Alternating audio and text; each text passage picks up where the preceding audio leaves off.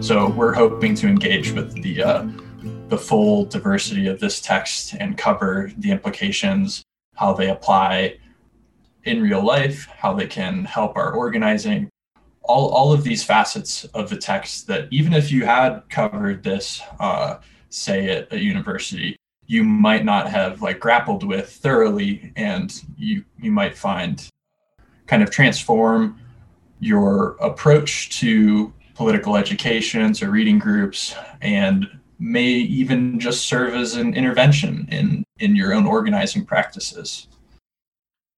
I was sleeping on the job just a moment ago here and just barely hit record into our last little exchange in terms of recording this for the podcast that's going to come after the live stream. So I apologize. We're going to rewind just a little bit. And I'm going to say again that we have Adam here from the Wyoming Red Star Coalition. And Adam came on to our live stream today to talk about a reading group that they have started or that they're going to start around Paulo Freire's Pedagogy of the Oppressed. Those of you who are watching the live stream are looking at this first edition, which was published in the original Portuguese language that it was published in. And we'll kind of fill in the gaps, but why don't you talk a little bit about how you conceive of the reading group maybe working at the outset? I can actually just read you the kind of preface that we're going to be working from and how we're going to be introducing the reading group when it actually comes time to start next week. In kind of Hegelian fashion, we're starting with a loose purpose, and then hopefully we're going to iterate on that to improve the reading group as it goes along. But this is how we're going to be introducing that group. Sounds good. What we're calling Mutual Education is a project committed to co-creating an accessible and engaging communal dialogue in an iterative process of group study, while bettering the radical learning and outreach process and reflecting on the educational form itself. In an effort to democratize this process and drive continued engagement, we're asking everyone to facilitate discussion and content selection in flexible rotation. Our aim is to present and engage with the central questions and tensions of the source materials, drawing from supplementary material where possible to make the ideas approachable to all who wish to participate, irrespective of ability or time to necessarily absorb all of the weekly material. And as you mentioned, the first source material that we're going to be covering is Pedagogy of the Oppressed, which, it kind of prefaces this mutual education group in and of itself, because it's going to be talking about the very same considerations of educational form in Freire's conception of the dialogical process and some of the other interventions he had to education writ large, into the concept of praxis, that being the marriage of theory and praxis, and this reflective process that happens in that kind of education. And I think that's it. And real quickly, or actually take all the time you want, why this book now? What is it that makes you all feel like this is the starting point that you want? It's a good question. Well, I think it's pretty topical this year. If you consider this most recent cycle of protests as continuous with the time that we're talking about, because it came out of that decolonial strain of Marxism, and does so in a way that's very much focused on the practical steps that you can take, irrespective of position, to not only educate yourself, but to come to a heightened subjectivity and to realize your potential as like a liberated human subject. So I think the fact that it draws from some of Frantz Fanon's work in Wretched of the Earth and all the decolonial thinking that he's done, while also offering practical interventions in how we do outreach, how we do organizing, how we do education, all make it a very timely primary source. And certainly that combination of things makes it a very good starting source for this kind of, radical or revolutionary study group. Why don't you talk a little bit about what people can do if they want to get involved in the group, and who they can contact, and what they might expect getting involved? Yeah, so I would ask anyone interested in joining this mutual education project to go look up Wyoming Red Star Coalition on Facebook. And then go ahead and like our page and send us a DM, and we'll get you the information and get you involved. It's open to all. We're not asking any sort of requirements. We're hoping that everybody that's interested would be willing to, at some point, help facilitate one of the discussions. And that might not necessarily come up over the course of, this like 150-page book or whatever, but part of the mutual education process, as we see it, is helping to democratize the form. So to actively engage everybody in not just reading the source material, but also presenting it at times. All right. So people can look up the Wyoming Red Star Coalition on Facebook. We will also link that onto this, to the comment section of this video, as well as on our other pages. It's Wyoming Red Star Coalition on Facebook.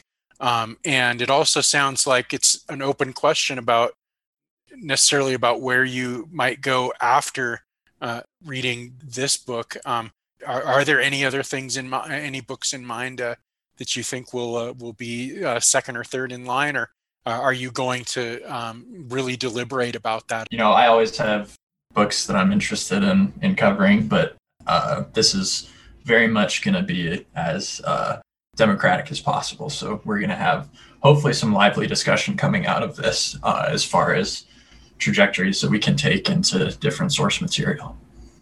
All right. So we've been talking to Adam from Wyoming Red Star Coalition. The Wyoming Red Star Coalition is linked in the comments section here, or actually it will be in a moment. And they are starting a reading group, and they're beginning with Paulo Freire's Pedagogy of the Oppressed. And so you can get more information on their Facebook page about it, as well as learn a little bit about the Wyoming Red Star Coalition in the process. So much solidarity, Adam, and thank you so much for starting this and to offering this for people. I know that it can be, and hope that it is, a real transformative experience for people.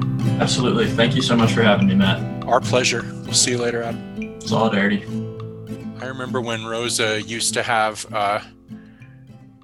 dignity and restraint when she was a younger dog, and now she bursts into the room, breaks down the door, bursts into the room, and says, "Where's the food?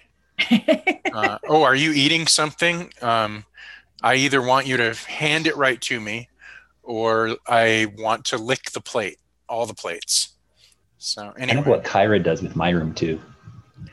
Oh my God. Kyra just thinks she owns whatever domain she is in front of her at the time. So she does the same thing in Noah's room. She does the same thing with humans and dogs and other cats too. She just kind of owns the whole thing. So Yeah. That's true. She does eat Rose's food pretty regularly, which I think is funny, and drinks all of her water. Mhm. Animal communism is not something that we have fully achieved yet. So there's still Now, and frankly, I feel- petty bourgeois animal resistance going on. Oh yeah, totally. And Kyra's the worst. She's definitely not a communist. She's like, I am the queen. Yeah, no, she's a royalist. She's totally a royalist. She's a monarchist. Yeah, she would be the first up against the wall. Yeah. All right, so so this week here at Solidarity Collective, we are putting on an auction, and it is a winter survival auction. And anyone who's followed us long enough knows that every winter we run out of money, and that's when we rely on the gracious and generous support of folks who are amused at this experiment that we continue to conduct here. We're selling a bunch of stuff. Because we were left with a ginormous mound of trash and strangeness, some of which is fairly delightful when we moved in here. Plus, we've had a number of people come through over the last 2.5 years that we've been on the property. And then when they leave, they often leave stuff here. So there's like this constant low-level accumulation of new strange and wonderfulness, and as well as still working off of that vestigial pile. Right. Well, and everyone who's here has brought stuff with them. And yeah, and some of the things that we've found have been just really amazing. And we've got some really cool stuff that we're selling this week. And we're going to have an event page up on Facebook. We're going to have that by tonight. So we're recording this on Monday, February 15th. And by the end of the week, that's when the auction is going to start. But we're going to have fun events around the event, sub events, satellite events going on during the process. So we've got some things like a turtle lamp that we're selling. We've got this amazing looking toolbox that when I first saw it, I thought it was Thor's hammer. So I thought, so that was interesting. Or it was sort of like a cyberpunk version of Thor's hammer. Or a steampunk version of Thor's hammer. And we've got these amazing figurines that we're selling, and also a bunch of Star Wars shit that we're selling. And we've got original art from Jason, one of our members, is selling some of his sculpture, which is really cool. We've always really liked Jason's stuff, haven't we? Mm-hmm. Yeah, for sure. We have bits and pieces of Jason art all over the property at this point, most of which we're keeping because we love it, and a few of which we're going to be auctioning off this week. I'm looking at some of it right now that we're auctioning off, and it's these mobiles with like a tea kettle figurine and a bunch of other like mini metal figurines and things kind of dangling around. It's really quite beautiful. And Jason has done a lot of really amazing stuff here. Is the art that we're selling of his made from materials that have been found around here, or was that earlier projects of his? I don't know. That's a good question. I know that he's been doing this for some time and he brought a lot of that with him. But I know, and I also know that he's done some stuff from here. He was using a lot of that, a lot of our junk even before he moved in. So that's pretty cool. Oh, and also we're selling off some books. Yeah. How amazing is it that on this property we had not one, not two, but 3 complete works of Shakespeare all bound together in one book? So yeah, the singular volume, that giant singular volume Shakespeare that, I mean, I grew up with one. Not one of them that's here, but yeah, I think that's real. I thought that was really cool too. Yeah, the big one is amazing. From what I saw, it's from a British publishing company. So it was printed in India. It has the gold foiling. Is that what it's called? The gold gilding around the pages and the ribbon bookmark. And it's also an illustrated copy. So that's what makes it so huge compared to the other one, which is a lot smaller and not illustrated. But wow, that's so cool. Yeah. Speaking of illustrated stuff, we also have an edition of the original Sherlock Holmes short stories by Arthur Conan Doyle that were published in this magazine in Britain called The Strand. And it also has all of the original artwork in it. And that particular artist, who I'm sure I will have to learn their name and talk about them during the week, every time you think, well, what does Sherlock Holmes look like? And the iconic Sherlock Holmes, it's that artist that's responsible for that. So this is a really sweet book. I've read through that in the past as well. This one is just like new. Nice. And we've got other art stuff too. We have so much art this time. It's great. So my mom actually is a ceramicist, and we've got a few of her pieces. And so there's one set of these two wall pieces that are like leaves, and she uses like real leaves for them. So it's like super realistic, cool. So we've got a set of those wall hangings, and then she also makes little sushi plates that have like the rim, that are like the sort of rectangular things that you would see in a restaurant, except that they're handmade ceramics with this really beautiful pattern on them. And they've got little like chopstick rest grooves on them. They're super cool. So there's a set of 4 of those. So I got that stuff. So shout out to Kay Howard, who is the other featured artist in the FAM. And That's then so cool. Hammock stuff, actually. So I've lived in intentional communities for a long time. And one of the communities that I lived in, we made hammocks as one of our jobs. And at one point I made a hammock. You could like do the labor and then like buy the materials at kind of a discounted rate if you lived there. And I've never put it up anywhere. So I've been like moving this hammock around for years, and we're going to auction it off. And I also have a hammock swing, which is one of the things that Twin Oaks community makes that is super cool. So it's this like, basically it's a hanging chair that's like a hammock seat. So, and that was made at Twin Oaks? That was made at Twin Oaks. Yes. Wow. Yeah. So we're going to very cool. Put those on the auction as well. Awesome. So they're probably a little dusty. I have to like dust them off before we send them to you, but because they've been out in the Quonset hut now since we've been here. And the other thing I'm contributing, which we're not going to auction off, but we're going to use as a prize of some kind. We were thinking maybe like the person who makes the largest total number of bids on things over the course of the thing. We're going to send you a set of my books. So Together Resilient and the Cooperative Culture Handbook, and a copy of my poetry and short story chapbook from 1992, I think. Wow. No, 96. Uh-huh. Yeah, you're not that old. I'm not that old, no. Some of the poems are from 92, but the chapbook's from 96. So yeah, so that'll go to someone who's a really active participant in this whole thing. We're just going to send it to you.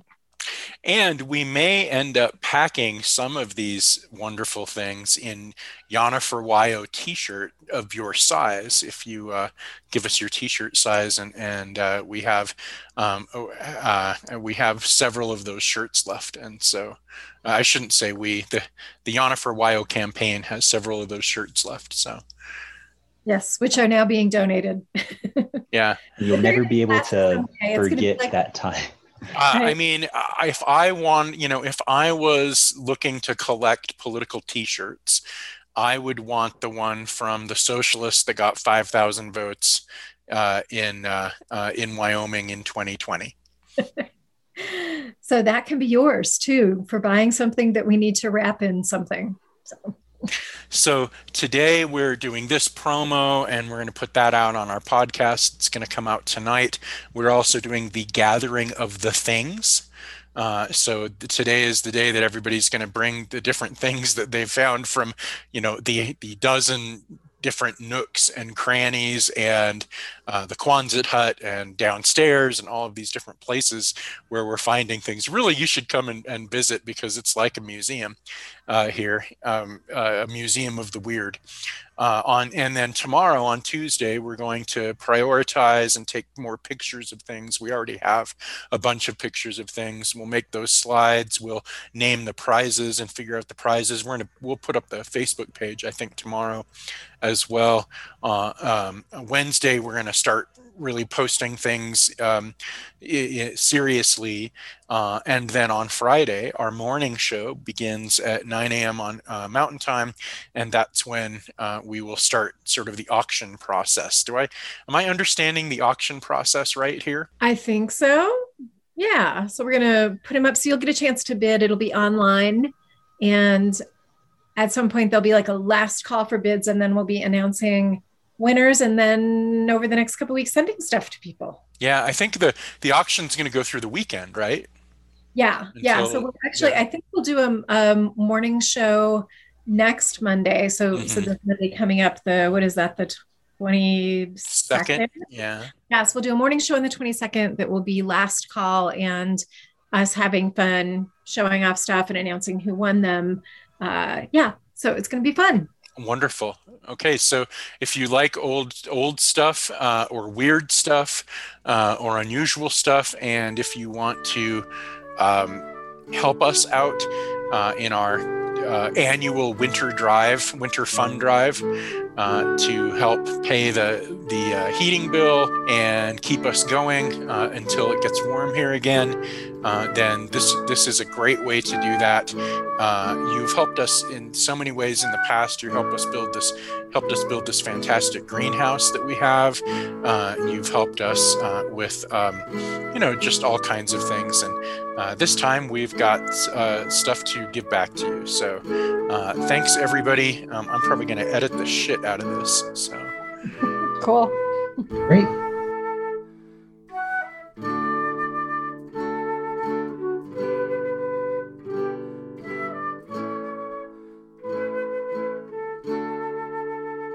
All right, there we go. Yeah. We're recording. Yeah. Yeah, and so so we want to talk about in capitalism what defines the working class, or under socialist theory, what defines the working class is having to the work. fact that you sell your labor power, that the way that you exist, the way that you subsist, the way that you feed yourself, the way that you take care of your family is by selling your labor power, unless you're one of a tiny little class of people that don't have to do that because they can manipulate their money. They can manipulate the money they have to generate their wealth and sustain themselves.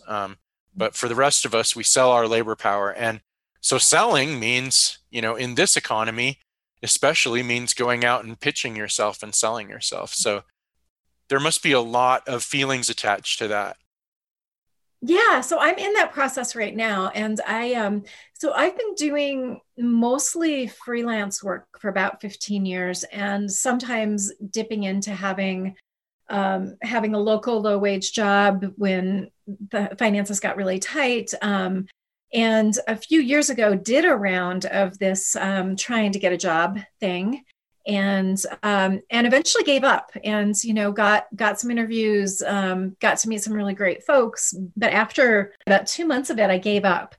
And this time, I've now been back in that search process since late October, and haven't given up yet. I'm still doing it. I'll be doing at least 2 more applications today after we are done with this. And I feel like I'm coming to it with a much more astute analysis about human resources and HR, and particularly hiring practices. And so I wanted to sort of break some of that down and share some of that with us as a little bit of kind of expose energy, but without like naming any names, because I'm only applying for jobs with groups that I really like and I'm excited about what they're doing. And so I don't want to bash any of those organizations. And God, there have been some terrible practices that have come out in the hiring processes, even with groups who are doing really cool stuff. And so my niche that I'm working in, as problematic as it is professional class nonprofit stuff for the most part. And so I'm applying for executive director roles with small to medium-sized nonprofits. I am applying for HR stuff because HR is actually fascinating and is kind of where the rubber hits the road around justice and workers' rights and a whole bunch of other stuff. And so I've actually gotten more and more intrigued with that segment of work. So that's the niche that I'm talking about. And I think a lot of this is probably applicable to other work niches as well, but that's the space that I'm coming out of right now. And so I wanted to go through a whole bunch of like really bad practices and talk about why they're bad, and then also have a little bit of time to talk about what nonprofit organizations can do that actually is not bad practice, other than don't do this stuff. Some other things that are actually like really good practices that nonprofits can be doing. So should I just launch into that? Am I just Absolutely. And I'm also dropping some links as we're talking. Okay, great. On stuff that's related to what you're saying. And I'm also monitoring. We do actually have a lot of people watching today. Awesome. And so I'm monitoring if there's any comments that are worth sharing. Somebody liked our phrase, the cutting edge of Wyoming progressive politics. And so, I'm glad that we've gotten some positive feedback. But yeah, if people have questions or comments, they can drop them on that. I'm looking at the Facebook feed. I'm not looking at our stupid underwatched YouTube feed. I'm looking at the Facebook feed. So go ahead and drop questions there or comments if you like, and we can share some a little bit later. All right, awesome. And I do want to say, like, my Facebook community has been like super great and supportive when I've been whining about some of this stuff. So I know that y'all are out there are tuned into a bunch of this stuff. So the number one thing that I want to say is a terrible practice is not listing a salary. And groups will sometimes do this big, like, competitive salary with benefits, but it's like, if you're talking about like New York City wages, that's like super different from like, Wyoming wages. And like that phrase doesn't actually mean anything. And what it is setting up is this really awkward dynamic where you're going to have to tell them what you think you should be making. And there have been all of these studies done that indicate that like women and people of color consistently undersell ourselves in that moment, and white men have no problems asking for the fucking moon. And so you end up replicating all of these really bad, like, racist and sexist dynamics that are already out there in terms of like wage differentials, and also putting somebody in a position where it's like, if I ask for too much, if I'm a woman and a person of color, I'm probably going to get labeled uppity, and I'm going to like end up with this, like, getting off on sort of a bad foot with my employer, because we're often interpreted as being like asking for too much, and and not knowing our place and all that kind of stuff. And a lot of this is subtle, and there's definitely, I don't think people are trying to do that in how they respond to people. But when you don't list a salary, you set people up for these really bad dynamics. And salary ranges can actually do the same thing, right? And they're better because at least where the bottom is. And at least you have some sense of like, if I were to ask for the top, I'm not asking for something that the organizational budget presumably can't handle. And so it's a little bit better. But increasingly, best practices are considered, just tell me what the fucking salary is. Like, give a number instead of a range. Just tell me what the fucking salary is. Just tell me what the fucking salary is. Don't make me go through all of these hoops and play all these games and, and potentially end up in like a really bad initial, like, here's my first thing that I did on the job was I pissed off my boss. I'm like, yeah, not cool. I'm thinking also about how that makes very ableist assumptions about people's emotional and mental, sort of orientation, right? If you've had some PTSD in your life or anything like that, the way that you are handed that question, and that's the thing, like that's just more work that they expect you to do. Right. It's emotional and mental work that they expect you to do to kind of solve their problems for them. And yeah, I think that you don't have the capacity to do those things in uniform ways, right? Right. Yeah, for sure. And actually not listing a start date or even we're hoping to have it start on this date can also introduce a bunch of like weirdness for people where it's like, so I've been in the job search since late October. It's now late January. And I've been in limbo emotionally for that many months, and like not listing a start date actually adds more limbo to people and also makes it really difficult. Like at what point do you tell, if you have a current job? I mean, I'm fortunate to not have a current job in some ways. It's like, at what point do you let your current employer know that you're looking, and like what's actually like respectful and an integrity on that end of things, and like not having potential start dates listed also just creates like there's a delay to when you're able to actually have good communication. If you care about your current employer, like say you're in a field that you really love the work and you really like who you're currently working for and are moving on for whatever reasons, like not like the less information you share in a job listing, the more insecurity you're creating for the people who are applying for that job for you. So, so don't do that one either. Right. Yeah. So many of these things people sort of just assume that these are the norm, and they're somewhat shocked when people sort of talk about why they're bad, why these practices are bad. It tends to surprise people who have just sort of lived with those assumptions. Right.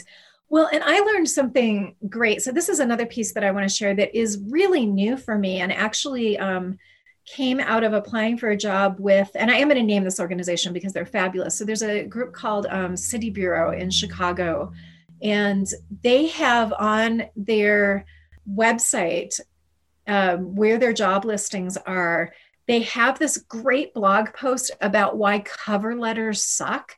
And I had never thought about it. And basically what they say basically is like, when you ask people to write a cover letter and you don't give them any guidance at all, essentially what you're saying is read my mind.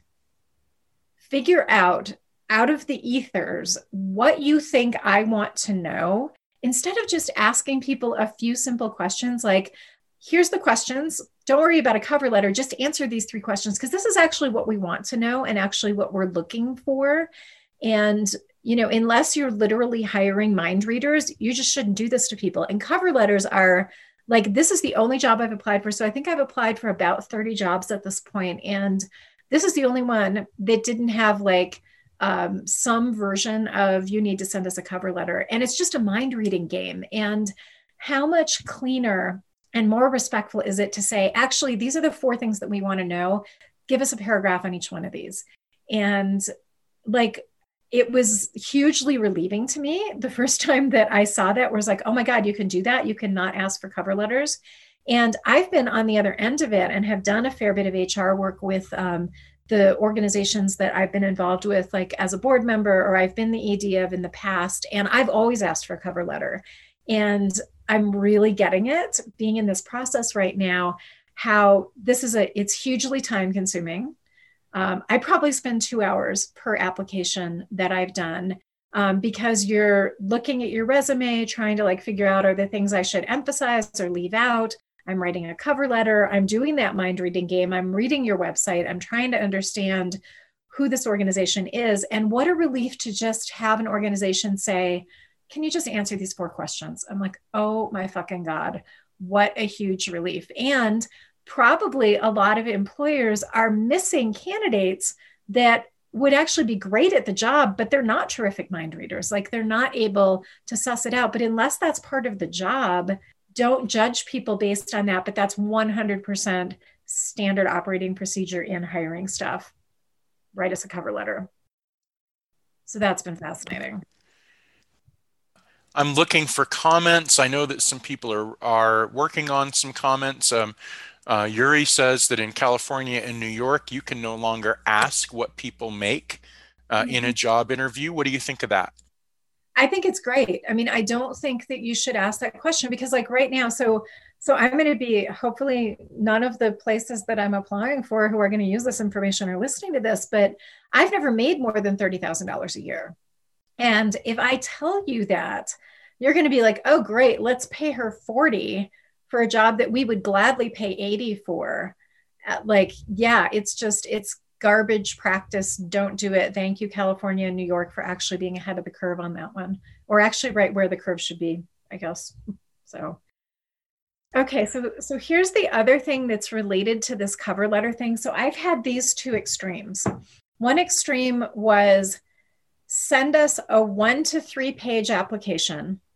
So 1 to 3 pages that includes your cover letter, your resume, and your references.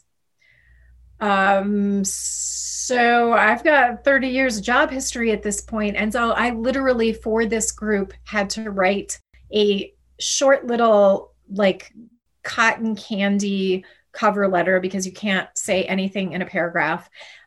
Figure out how to cram my resume into this tiny little space and include my references. And I did it. And it took me 2 hours to do it, where, it would have like taken me less effort. There's this Mark Twain quote about like, sorry, this letter is so long, but I didn't have the time to write it shorter. Like actually shortening an entire career down to 1 to 3 pages is a complete pain in the ass. Don't do that.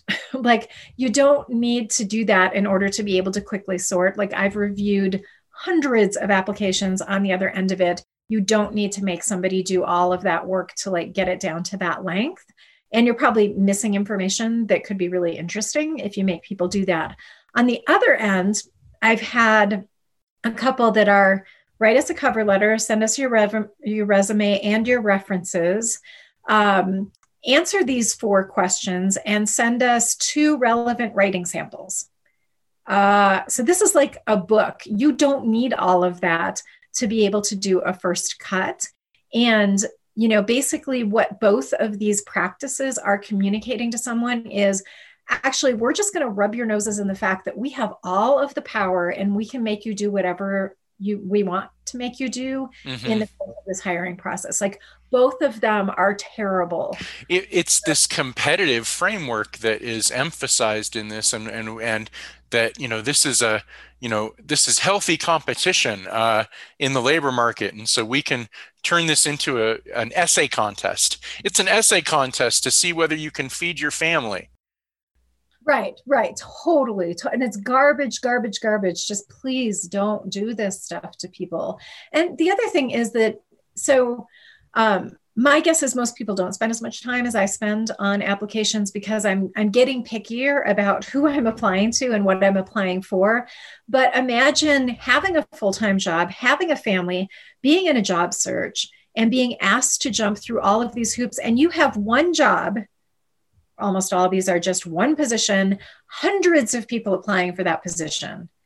And you're going to make them jump through all of these hoops to do that. And this is like having another full-time job for a lot of people. I mean, it's really, really, really rough. And like the more hoops you make people jump through, the harder it's going to be on people who are trying to be responsible to the rest of their life, and those are the people you want, are the people who are trying to be responsible to their lives, right? But you like make them do all of this garbage in order to get, to jump through your hoops and prove yourself to them. So yeah. So you're talking about all this stuff, and the easy answer, the sort of easy lefty answer, is to say, well, that's why we need a jobs guarantee, and that's why we need basic, UBI, and that's why we need to sever things like health insurance and other goods from having a job, so that all of these things are not at stake.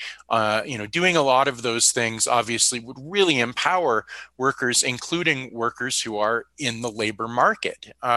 And so doing those things would be great. But it also kind of sounds like you're saying that even absent those things, there are cultural practices that the professional sector, including the nonprofit sector, uses that should also change, that would be less dehumanizing to people. Yeah, so this is some of it. And I do think that all of those things would be great. I mean, that is my lefty politics, are like, we want a world where people aren't forced into, so the world that I want is one where we disconnect work from money, and we disconnect exactly people doing what calls them from, the reason that I'm willing to jump through all these hoops is that there are fucking amazing things happening all over, not just this country. I've even applied for some stuff outside of the US, but there's amazing things and projects that I would love to work on.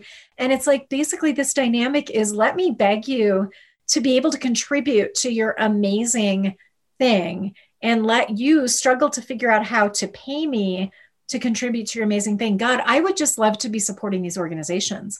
Like if I could be putting in time to support, a bunch of these different projects, that would be amazing. But I don't get to do that because capitalism is the gatekeeper for where we put our energy and what we do with our time. And so, probably these groups would love to have the 5 or 6 people who are super enthusiastic about their work, being able to just contribute to their work and not having to go through all of the stuff and not having to have just one slot that they've been able to figure out how to pay for. It's that's brilliant. Set up, you know? That's brilliant.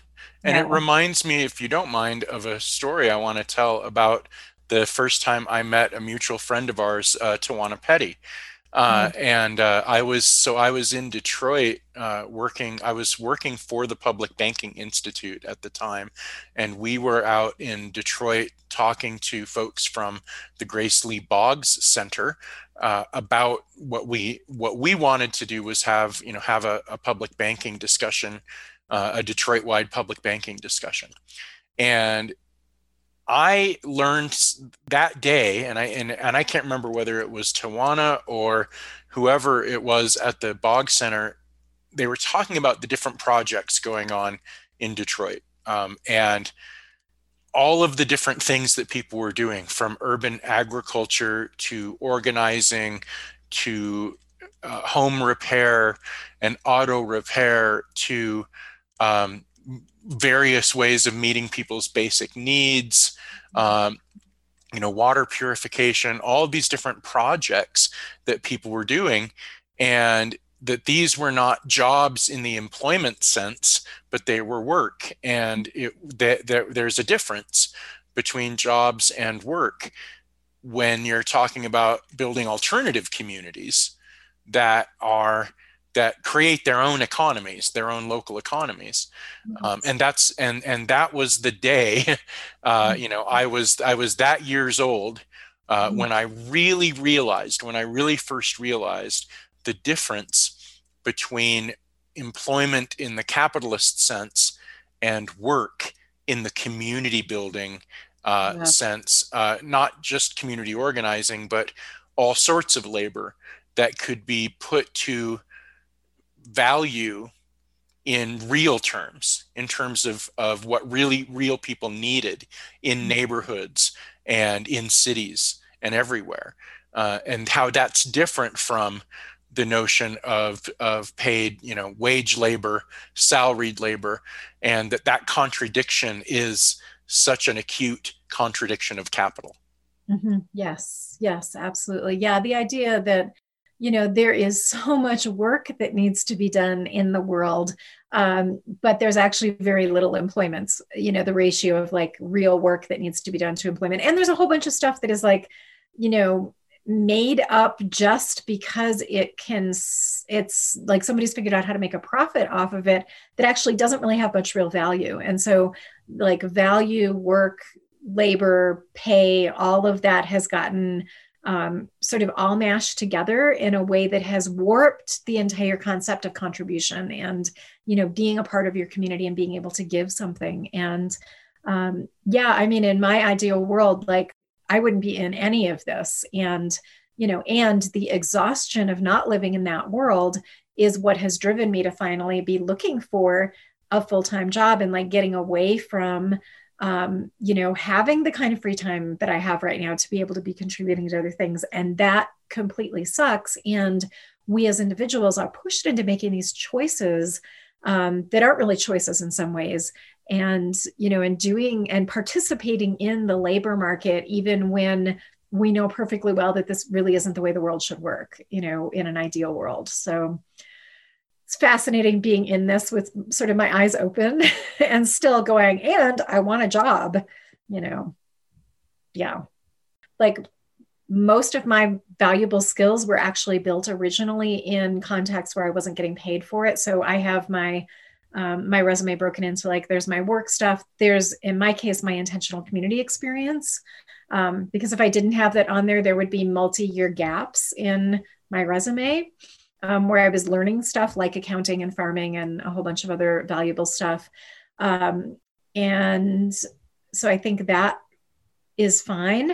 I do think not doing cover letters, but asking questions for like, what do you really need to know in order to figure out if somebody's a good match with your job? And then I would stop there. And that would be the first round, would be just those questions and somebody's resume. And one of the things that is an increasing practice in at least the professional sector of the nonprofit world is asking people to do some real work and some kind of project where it's like write a letter to a foundation, blah blah, or solve this HR problem for us, and pay people to do that work. So this is one of the key differences. I've had this a couple times in the organizations that I've been the most excited about working for, have both asked me to do some work project. One of them didn't pay for that time. And the other one is offering to pay for that time. And so, give people 3 to 4 hours of a budget and ask them to do some real work and pay them the wage that they would be making doing that work for you, and pay them decently. So I think something like that with interviews, so first round, I'd say questions and resume, do an interview, then ask somebody to do a work project and pay them to do it. And because that's what you really want to know is how are they actually going to work, with us? And, and then probably another interview, like a final interview with the people whose work you liked the most, or you might get your answer. And communicate really well every step of the way. Tell people what the timelines are. Tell them where they're at in the process. Tell them if you want something more from them. Allow them to ask questions in the process. Like, don't leave your end of things as a black box for people, but give people an opportunity. One of the things that I've liked is the interviews where they say at the beginning, so we're going to ask questions for about 45 minutes, and then we're saving 15 minutes at the end for you to be able to ask questions. And that's great, because you also learn something about candidates when you hear what kinds of questions they're interested in. But then I also get to start being real with them about, like, this is what I'm wondering. Like, I don't understand this, or how does this work, and that kind of stuff. So I think something like that is probably feels like a healthy, mutually respectful process that has a job posting originally that has, the salary and all that kind of stuff and what the benefits are and everything. And that's all laid out at the beginning. So I think something like that is like actually a healthy process.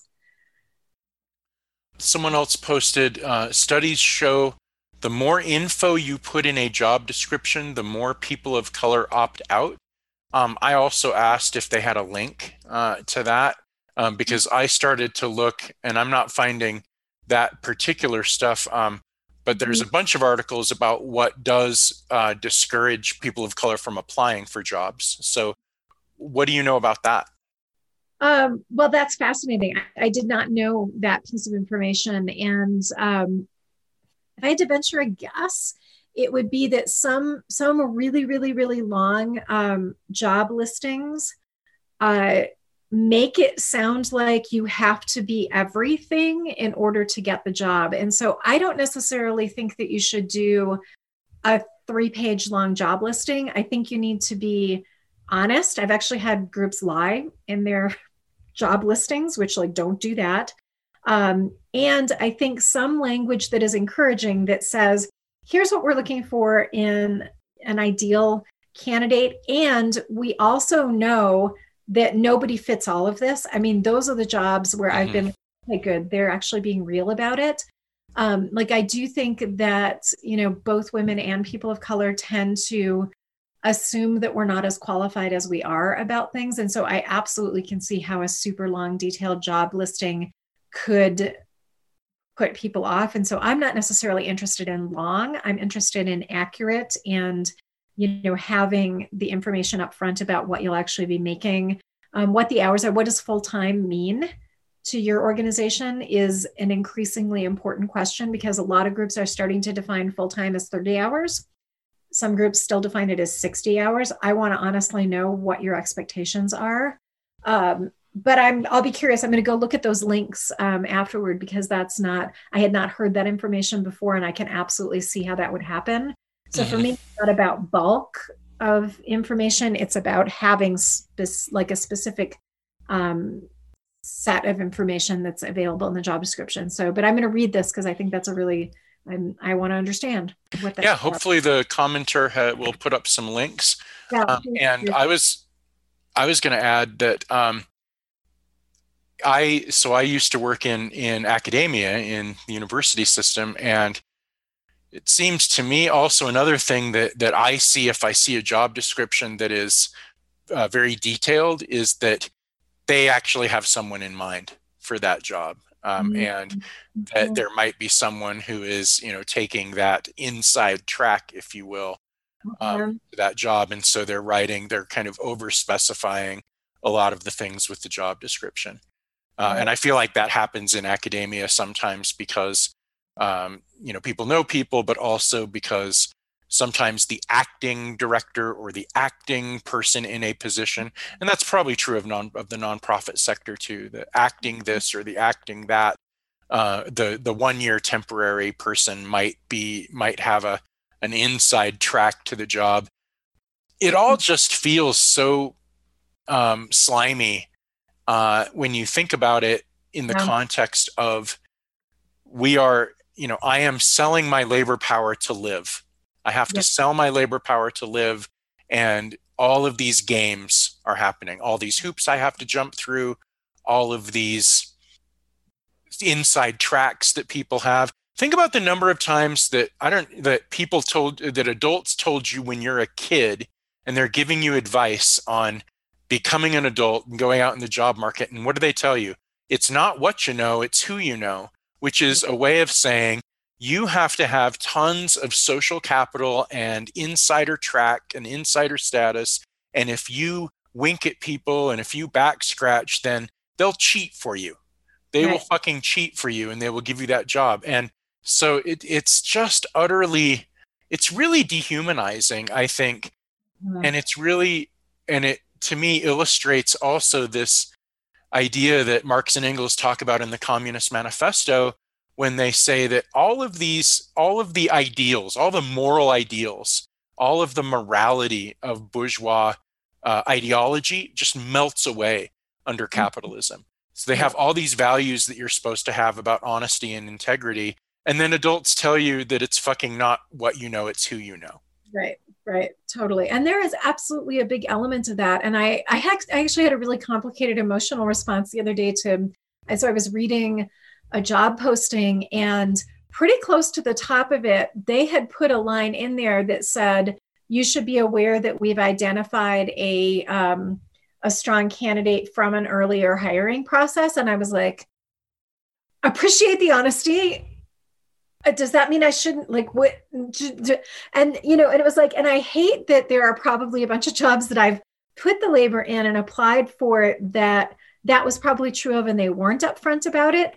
But then having them come right out and say it was also like, I don't fucking know what to do with that, So it is a really interesting thing. And I think that inside track thing is really true. And I think that there's also good ethical practices around posting jobs, even if you are likely to be hiring from within. But the whole thing is we're trying to navigate this complicated ethical territory within a system that is fundamentally unethical.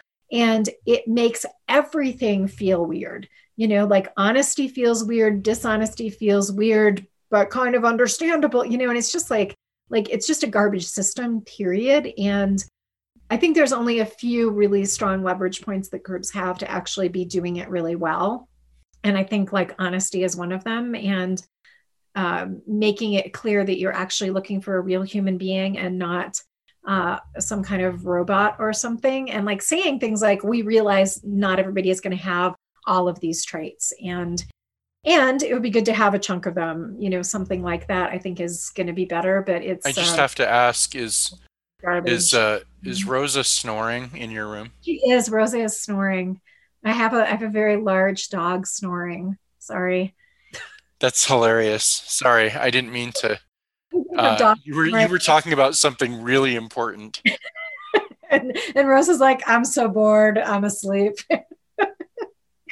Cool. Well, let me see. I'm just going to look at my notes here for a second and say, so one of the other things, and this was a very niche thing, but I just want to name so one of the groups that I applied for, part of the compensation was in-kind compensation. And it came out in the course of the conversations that they don't report that to the IRS. And this was room and board, a big chunk of the compensation, which I'm there are some circumstances in which that's legal to not count that. but there's also a whole bunch of circumstances in which that's not legal. And putting employees in a position where they have to either join you in committing tax fraud or like tell on you to the IRS is a really shitty position to put people in. So like, I've also had groups that have like talked about positions in the job posting that don't actually exist. And you find that out that this is like, someday we'd like to have these positions, and like, just like, don't lie to people in the process. And like, I can't believe I even have to say that, but apparently I actually have to say that, you know, like, just please be honest with people about what the circumstances are with the job, and don't put them in shitty positions from a legal standpoint. So I want to tell one quick story about being on the other end of this that I think folds in with some of this, like, you know, racial justice and gender justice stuff. And so I serve on a nonprofit board, and for a long time, the board was much more of a working board. And I was one of the people that was involved with hiring processes for quite a while. And at one point, we had a job posting that was for a very part-time job and didn't even pay very well. But being the world being what it is right now, we got over 300 applications for this job. And I was the first reader for the applications. And so I literally, in the course of about a 6-day period, read over, I think it was like 327 applications or something. And when you do that in a short period of time, you have the opportunity to actually start getting some pattern recognition for people, what people do in the job application process. And it became very obvious very quickly that white men, generally speaking, are really fucking lazy about their applications. There were exceptions to that, but for the most part, when you could tell someone's race and gender from their application, it is obvious that women of color work 5 times as hard on applications as white men do, and that, you know, men of color and white women were kind of somewhere in the middle of that. And it was shocking to me to have it be so clear. Like I was open to seeing it, and I think that was part of what let me see it. But I think part of why people of color might get discouraged from applying for jobs and women might get discouraged is that I think those of us who are in those categories take the application process much more seriously. We follow the instructions. We double check it 6 times as we're doing it. We make sure we're sending in everything in the format that it needs to get sent in on. We answer the questions. We include a cover letter if it says include a cover letter. And it was pretty amazing to me to actually see that evidence. And so I am now thoroughly convinced that the racial and gender biases in hiring processes are super real, and that we're having a whole bunch of people who are having to work a lot harder. And I literally got done with that, and I'm like, how do white men get jobs? And it's like, oh, right. Racial biases and gender biases are how white men get jobs. And so I just want to flag that like having somebody do the initial read of applications who has done some work on racial and gender justice stuff and has learned how to check their own biases is, I think, one of the most critical things that organizations can do to have better hiring processes is don't let people read the apps initially and tell you who's worth interviewing who have not done any of that work. So that's the first one. The second thing that I want to talk about just really briefly is wage ratios. 2 of the organizations that I've applied for jobs with are upfront about having a wage ratio on their staff. And what a wage ratio means is that the highest paid person in the organization can't be making in total compensation, so health benefits, bonuses, the whole bit, can't be making more than X times what the lowest paid person in the organization is making. Organizations that have thought it through and have put actual policies like that in place are ones who are tuned into the fact that there are economic justice issues, and they're trying to do something about it within the system that they can control, which is their internal system. And this is something that I've seen in worker co-ops, that I've seen in nonprofits. And actually yesterday I was facilitating a conversation for a nonprofit that included a conversation about a wage ratio, and actually got a text message from Matt and I got a text message from a friend of ours who had forwarded something from somebody who's in a labor union and is wanting to build a wage ratio demand into their conversations that they're about to be going into some negotiations with. And it was like this hugely celebratory moment. Like, I've got two organizations simultaneously that are excited about doing this and get it, that there's something really powerful. And to me, what's most interesting is, basically what you're saying is like, okay, CEO, sure, you can make $1 million a year, but, say it was like a wage ratio of like even 10-1, which is still a really big gap.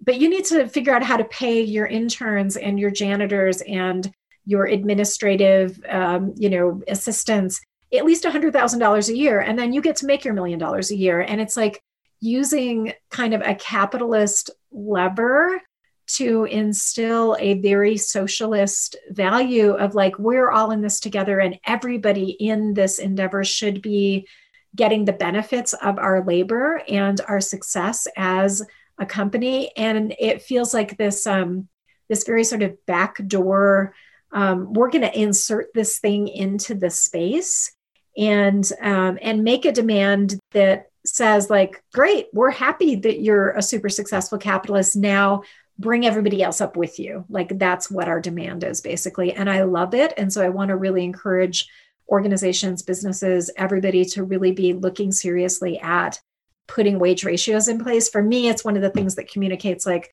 we've actually thought about this shit and we're trying to do good by people. So that's the last thing I wanted to drop into the space.